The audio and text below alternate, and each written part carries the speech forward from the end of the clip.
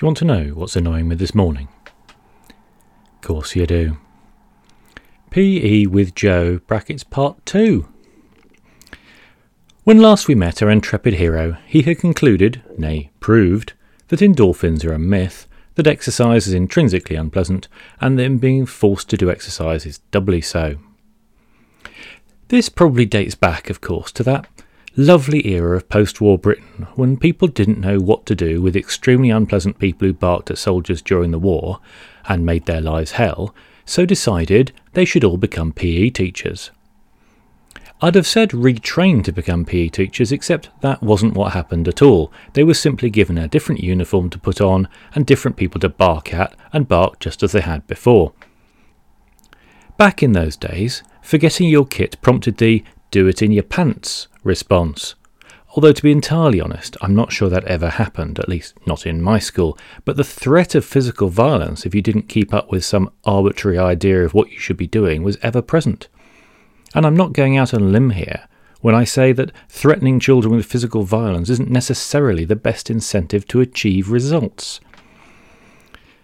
So, what I'm saying is that I didn't have a good interaction with PE as a child.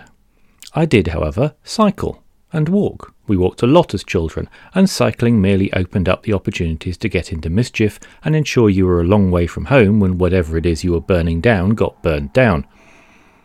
Cycling is not an exercise, you see. At least not to me. Cycling is the way of getting to work or getting wherever you're getting a little bit quicker than if you had to walk there. It is not entirely unpleasant, which sets it apart from the hell of exercise.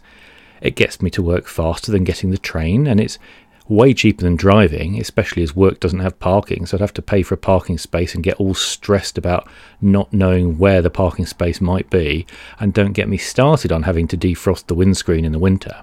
I don't have to defrost my eyes. Cycling's good that way. But we were talking about PE with Joe, and I was explaining why the YouTube videos annoyed me.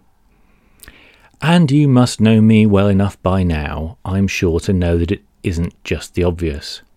I mean, it could be random exercises with Edwina Currie, although I'm sure that would annoy me for other reasons. But this video, this one.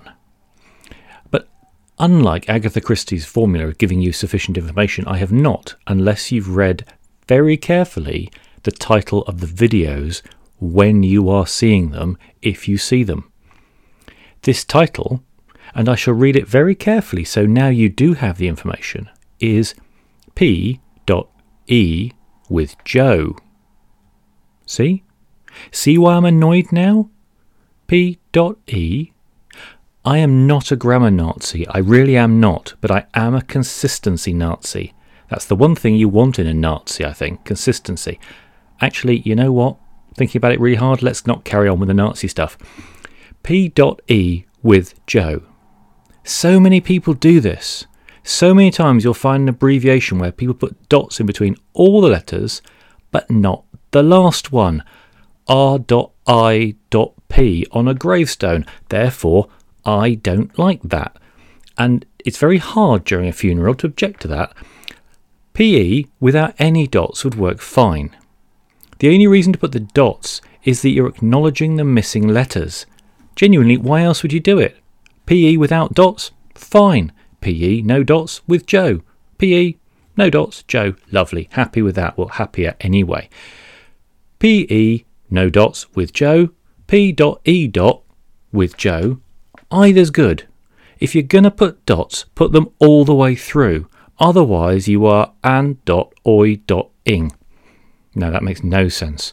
That's what you've driven to me, PE with annoying Joe. You've driven me to being annoyed by dots.